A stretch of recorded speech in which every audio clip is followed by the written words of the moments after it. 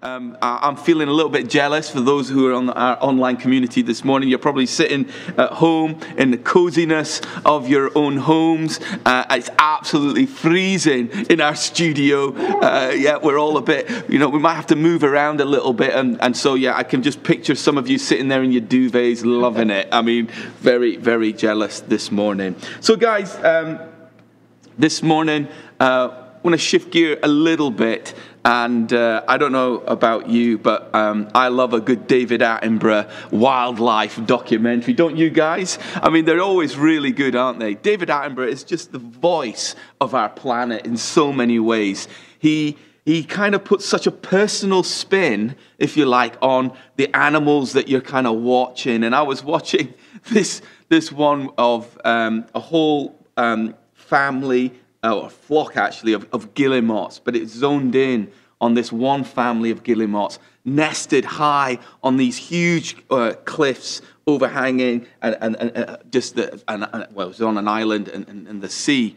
And you know what he's like as he speaks, and I'm not going to try and even attempt to do an impression, but he'd be like, the father and the mother are going out and getting food for the chick, and throughout this, couple of months process, we got to know this little family of guillemots.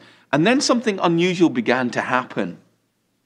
The parents began to remove the down that's in the nest and start to pull it out. They're starting to leave fish bones in the nest. I mean, they're even doing things in the nest that's not very nice. And you could see the frustration and almost anguish on the chick's face. Like, what are they doing? Why are you messing with my nest? And then it moved from messing with the nest to the father actually beginning to push and to prod this little chick towards the very ledge of the cliff front. And as you're watching this, you can see the anguish in this little bird. You see, those guillemots were never meant to live permanently on a nest on the top of a cliff in safety. But Dad and Mum encouraged and made this bird incredibly uncomfortable because it was created to fly and to explore. And there's this incredible moment where eventually this baby guillemot jumps off the cliff and flaps its wings for the first time and glides off the cliff down into the sea.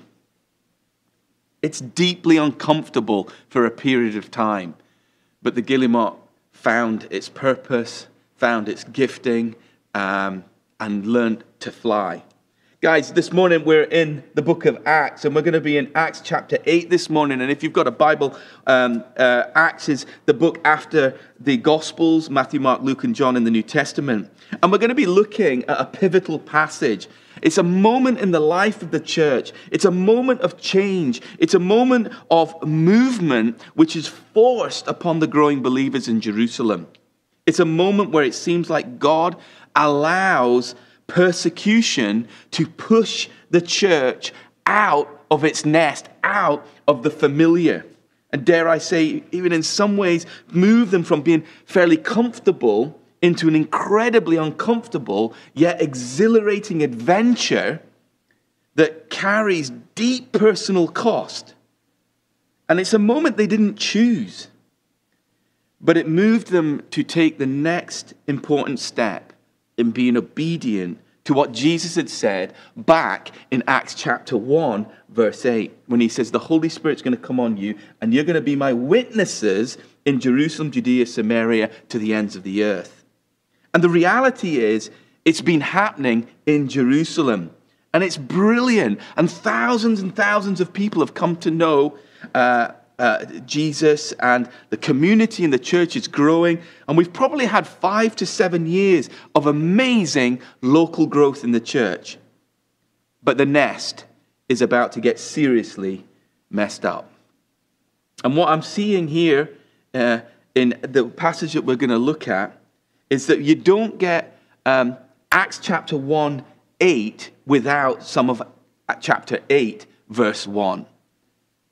And you'll see that in a second. And so shall we turn there? We're in book of Acts, Acts chapter 8. And just, we're going to back up a little bit just to give a little bit of context. You see, the church has grown, and they've kind of instigated a social transformation team like we have here at Catalyst, who are feeding the poor and loving those on the periphery. And they say, some commentators would say that the church was feeding anything between 10 and 15,000 people in Jerusalem. I don't know what you guys think about that, but that's extraordinary. Like, wow, it is amazing. And as they're feeding them, their love is laced with miracle moments. And the powers that be get the wind of that. And they try to silence Stephen, who kind of heads up Social Transformation Jerusalem. And like a bunch of the guys that we have, the Rosses and the Carolines and others, you know, these are guys, leaders with deep values. And when the powers began to push against what they were doing and what they were saying, Stephen stands up and challenges the system, and it all kicks off. And so what we're going to do is we're just going to back up a little bit to chapter 7, 58, because as we come into this passage, Stephen has preached an amazing sermon, but the Sanhedrin hated it, and it challenged them, and they actually get a hold of him, and they start to drag him out of the city to kill him. It's awful. So here we go. 58. We're going to 58. This is what it says. And they dragged him out of the city and began to stone him. Meanwhile, the witnesses laid their clothes at the feet of a young man named Saul. And while they were stoning him, Stephen prayed, "Lord Jesus, receive my spirit." And he fell on his knees and cried out, "Lord, do not hold this sin against them." And when he had said this, he fell asleep. Gosh, so like Jesus, isn't it? And Saul was there giving approval to his death. Here we go.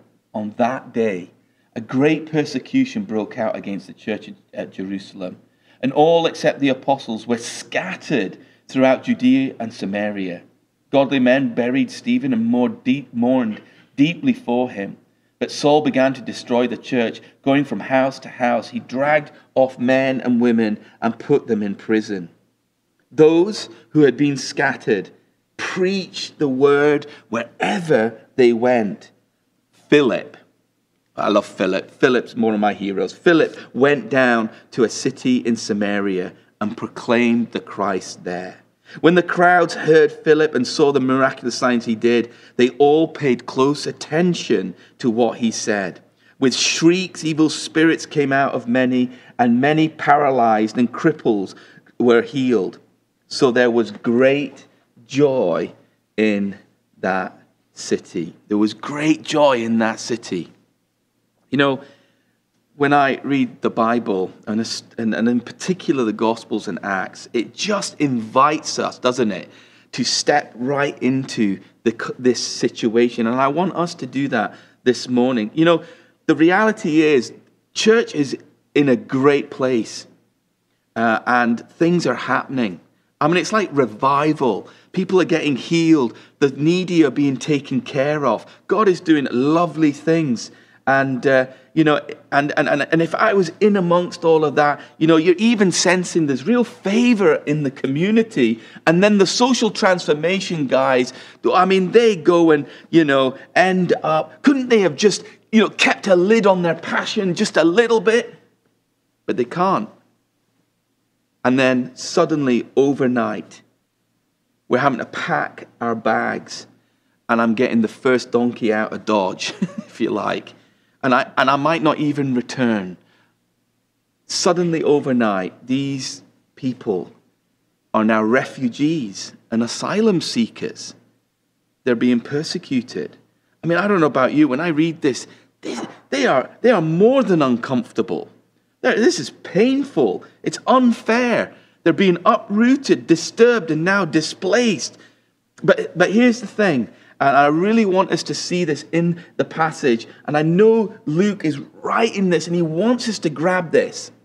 that their pain and loss resulted in a whole bunch of other people experiencing joy. Can you see that in the passage? Can you see, if you like, the arc of this passage? It starts with a stoning that ends up in a scattering that then leads to salvation, signs and wonders, from personal sadness of losing Stephen and others being dragged off into jail, from personal sadness to serious joy in another city.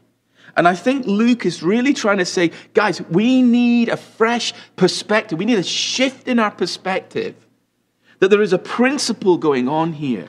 That sometimes pain and suffering and the principles of reaching our world will cost. And there are times that we may choose that. But here, and let's be brutally honest, we wouldn't necessarily choose suffering.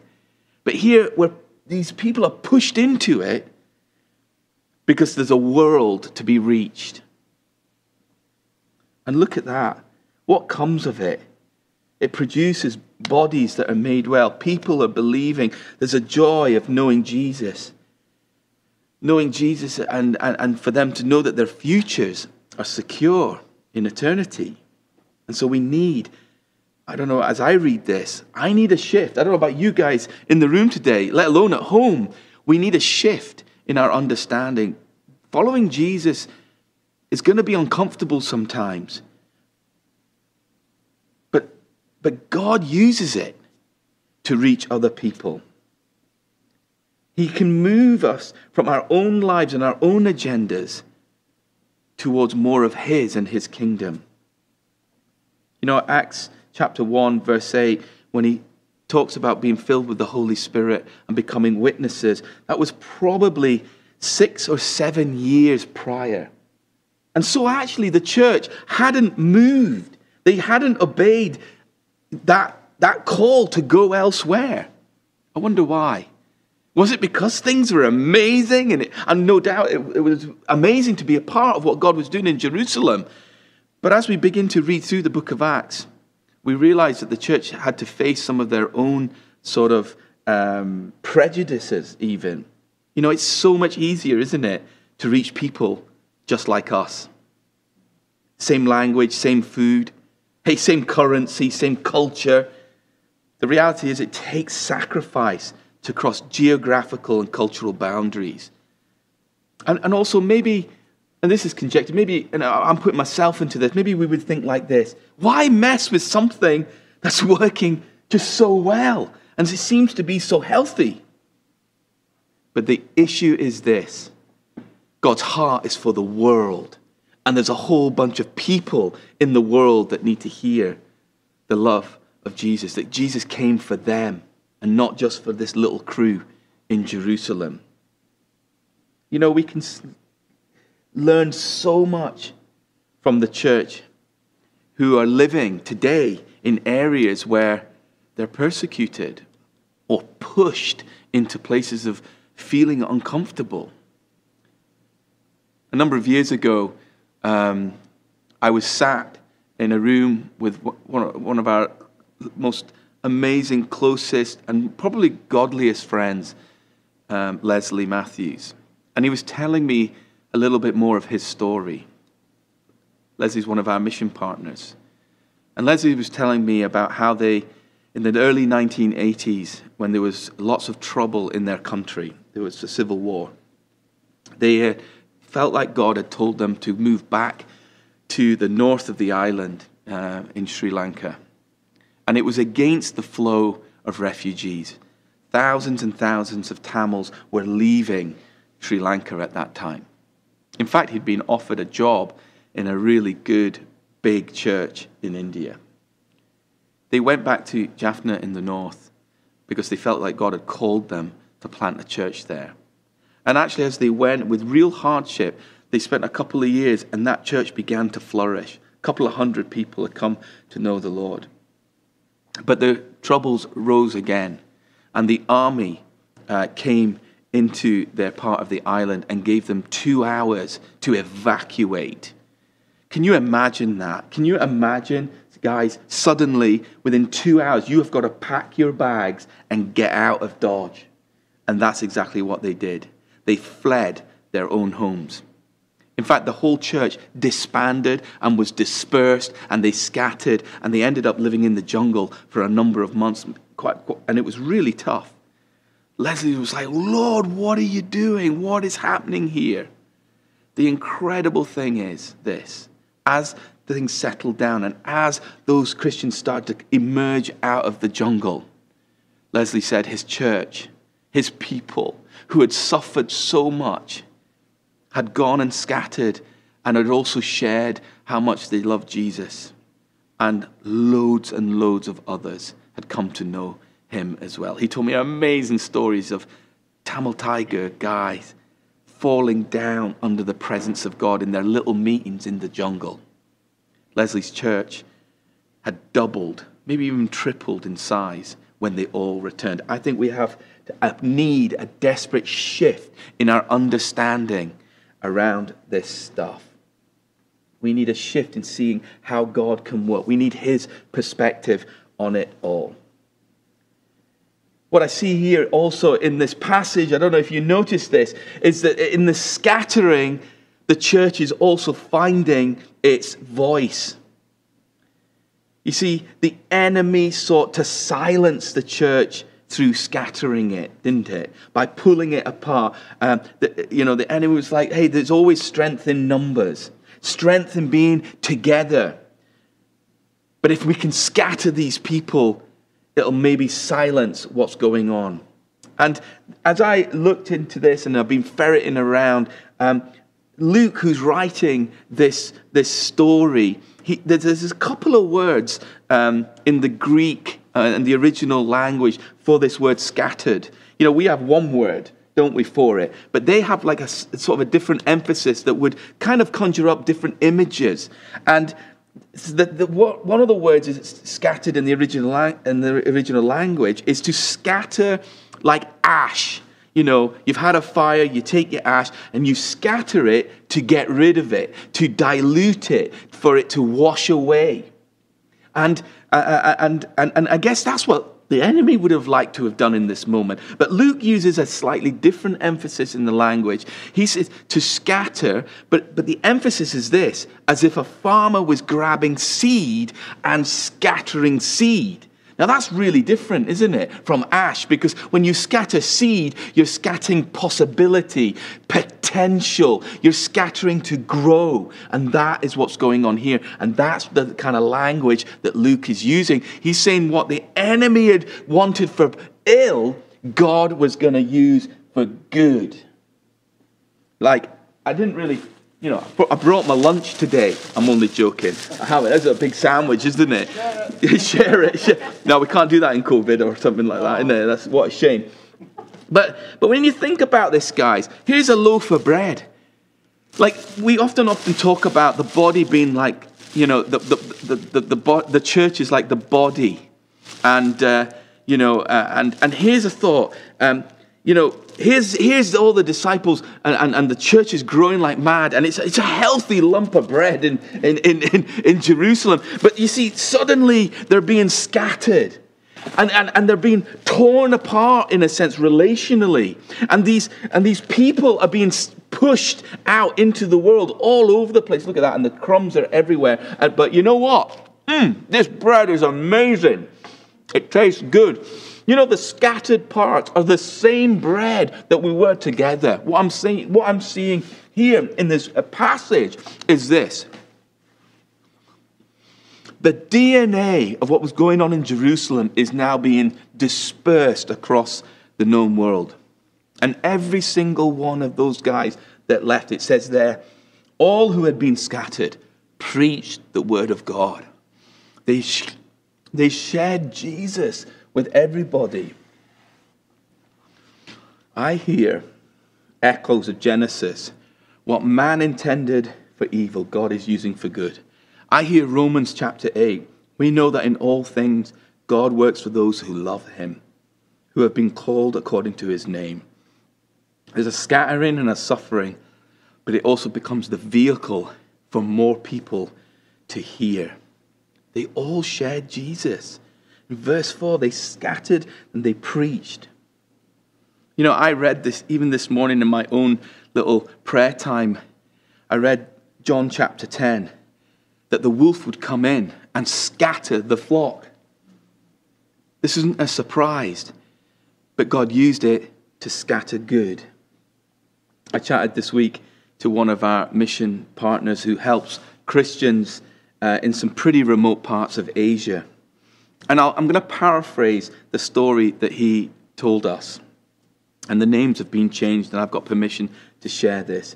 It's about a lady, an 18-year-old lady called Lee. And Lee had gone from her own village to a really remote part of the area to tell people about Jesus. And what I love is they did it in song. Culturally relevant, they would teach people songs in their language.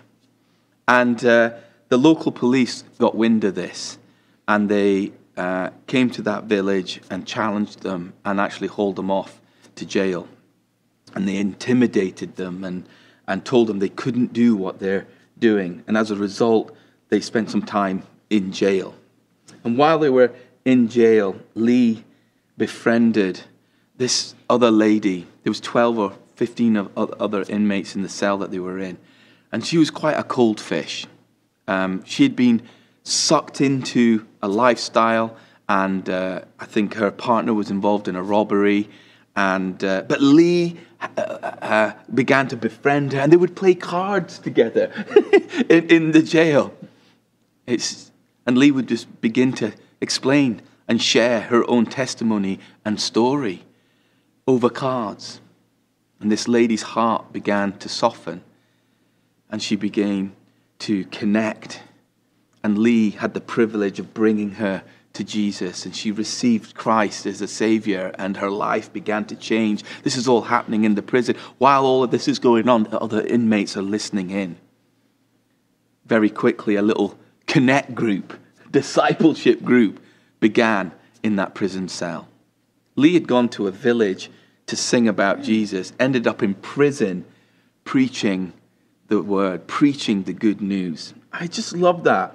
She'd gone to the village and she preached everywhere she went.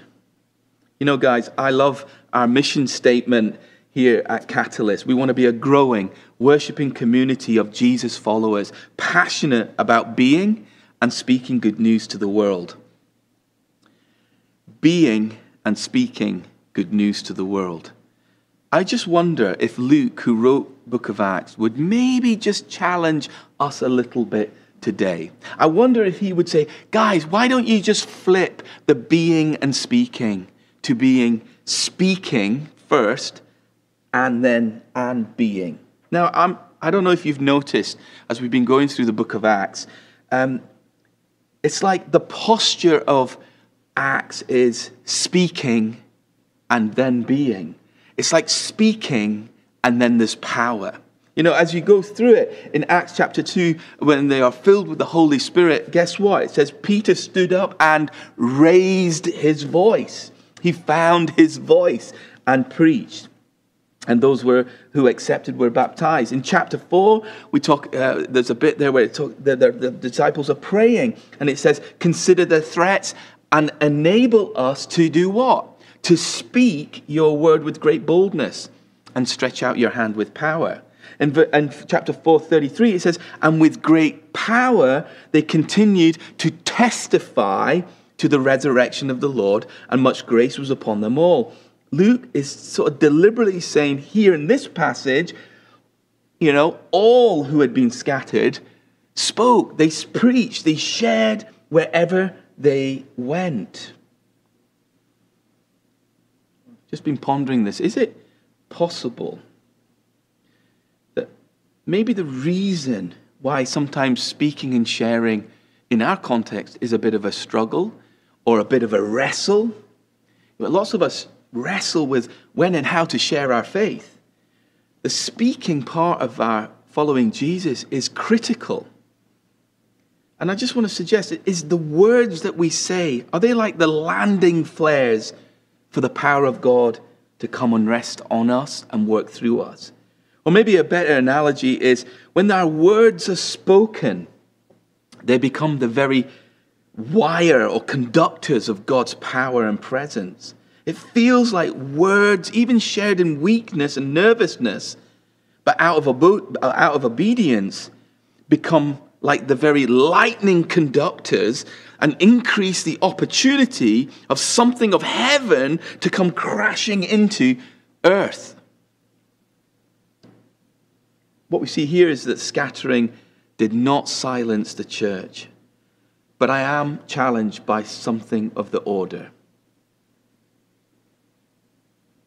When Paul went to Thessaloniki to preach the gospel, it says this: I dared to tell you the good news of Jesus. And the backdrop of him going there was he'd caused a riot in Ephesus. I think this passage that we're in this morning dares us again to speak. And it's like being good news and acts of kindness and feeding the poor is so important. We have to have integrity in that. But it feels like, at the moment, for lots and lots of us, there's a wrestle on about speaking. And then finally, I just want to land on this. What I see here in this passage is with the scattering, there is a shifting. Also, possibly in kind of the responsibility, the roles of people. Dare I say, even, there's not only it causes growth in numbers, if you like, but that growth comes through the growth of individuals. The scattering, we discover maybe more of our calling and the gifting of God that God's put in us. It says there, all the apostles stayed, everybody else scattered, and then in verse 5 it says, and now Philip went. And so now here Luke wants to kind of give us a window into what it looked like for this guy called Philip. And Philip's just an absolute legend. He's not an apostle, but he was one of the 7, one of the social transformation team.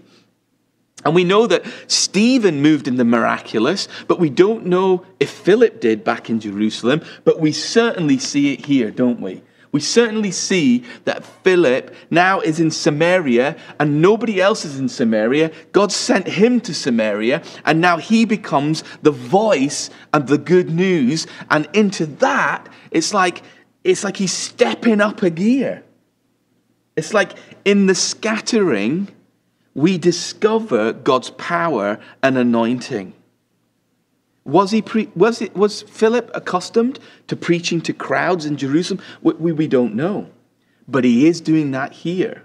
And as he spoke, the power of God came and there was healings and deliverances. What I want to suggest this morning is perhaps Philip discovered more of who he was called to be. And if he hadn't been pushed, maybe he would never have discovered the incredible gifting that God had put in his life. 25 years later after this, Luke is at Philip's house in Acts 21. And it says, and we stayed at Philip the evangelist's house. Now you may say, James, the Lord hasn't called me to preach to crowds. I want to say to you, you don't know that. Let's not rule it out. Let's not put limits on what Jesus wants to do with you. Because ultimately, he's called all of us to speak to the ones he shows us. And that's what these guys did.